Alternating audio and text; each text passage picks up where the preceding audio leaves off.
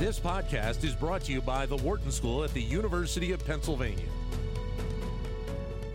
As we continue our look at women and the workplace, pleasure to welcome back to our show Laura Zarrow, who many of you know is the host of Women at Work every Thursday at 5 p.m. Eastern Time here on Sirius XM 132. She's also executive director of Wharton People Analytics. Hi, Laura. Great to talk to you again.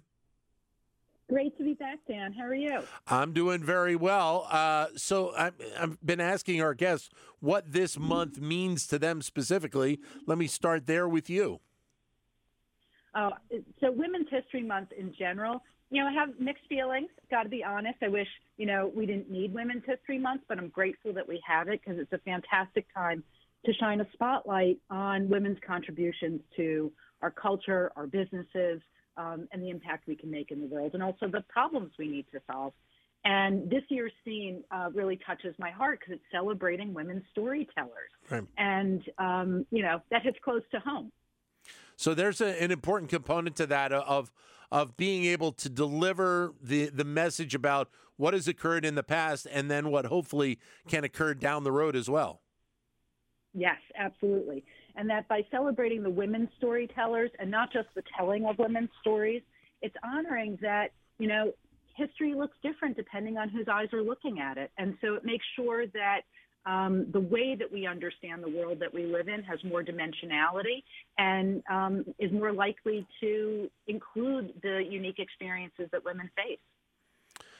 Biggest topic that you're talking about on your show right now in regards to women in the workplace? Oh, burnout is a really big one, and a concern about the talent pipeline and the impact of burnout on keeping women in the pipeline all the way up to the C-suite. Is there enough of a recognition by companies, by the corporate leadership that burnout is a growing concern across the United States and really around the globe right now? Well, I think it does vary organization by organization.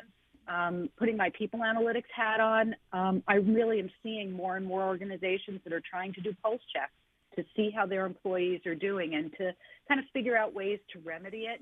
But there's aspects of corporate culture that still haven't changed enough. Mm-hmm. And where we're seeing maybe the most disastrous impact of this is in the C-suite.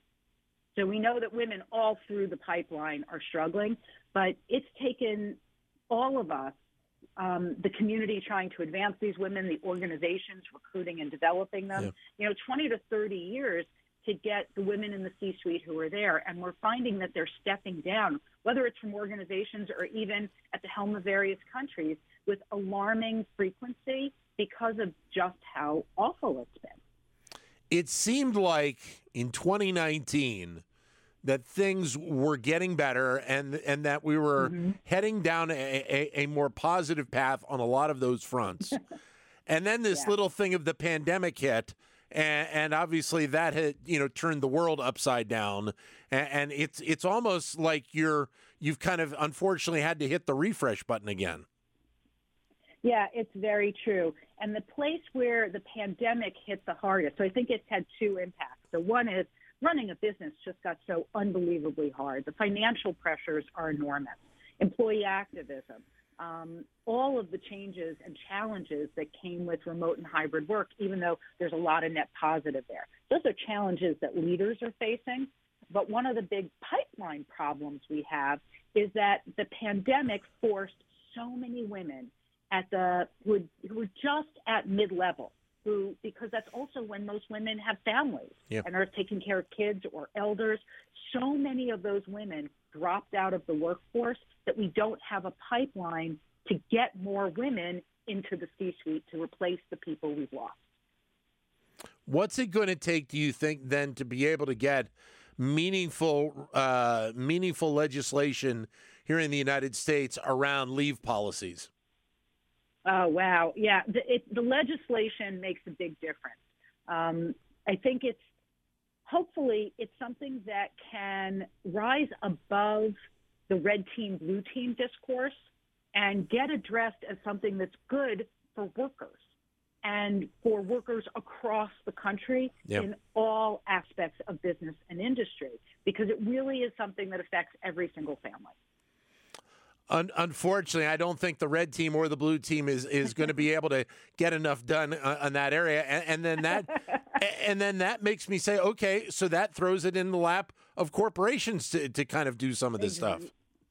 Exactly, which we also see in other highly politicized areas like reproductive health, where organizations are trying to do what they can to retain their own workforce. Yeah. And so you're right, the organizations figuring out how to have internal policies that enable people to stay successful in a sustainable way over time while they're having families, while they're caring for parents, while they're getting educations and continuing to develop, because it's a long-term investment by the company, but it means structuring both internal systems and culture to support that along the way.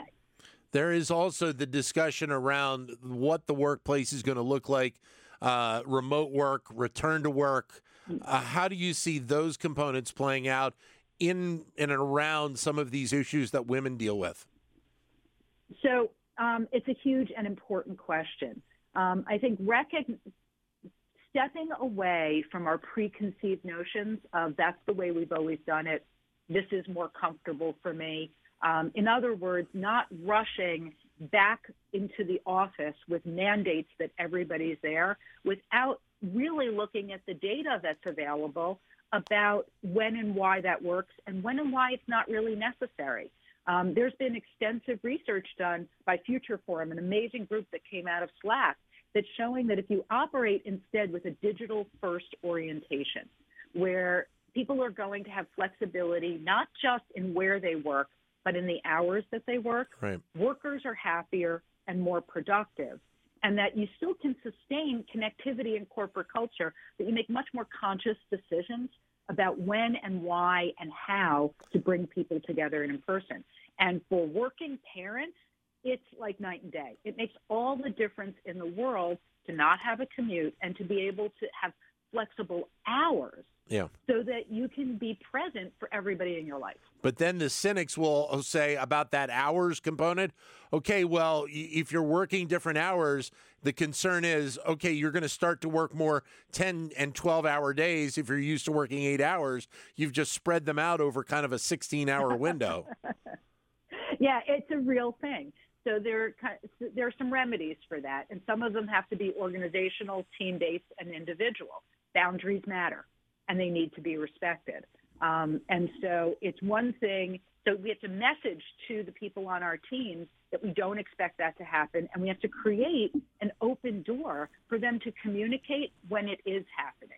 Not to mention that organizations that are larger and have the people analytics capacity can actually track what's happening with their workers between engagement surveys and data mining to see what the dynamics are so that they can get in front of it. The other part of it is to normalize when do you have collaborative team time in the day where everybody's expected to be available, and then really use blackout time for people to have desk time as they need it. So where do you think we're headed in regards to a lot of these issues that obviously have, they've carried a lot more weight on our shoulders over the last couple of years? I think that we're going to start to see more comfort with remote and hybrid work and more normalization of it. I think one of the things that has to get solved is what do organizations do with all that gorgeous real estate they invested in? Yes. But in order to keep the talent that they have, they're going to need to figure this out. And also, the rising generation, these are digital natives who have been living virtually. They have a much more developed sense of what do they want to be in person for and what do they want to do remotely. And we need to be listening to them and learning from them. As leaders, they have a lot to teach us, and we need to support them and figure out how to be flexible. Don't forget about all those DIY projects that everybody did so that they can enjoy those as well, right? Exactly. I got a few at home I have to return to. There you go. Laura, great to talk to you again. Thanks very much. Same here, Dan. Thanks. Laura Zero, who you hear as the host of Women at Work every Thursday at 5 p.m. Eastern Time here on SiriusXM. To keep engaged with Wharton Business Daily and other Wharton School shows, visit businessradio.wharton.upenn.edu.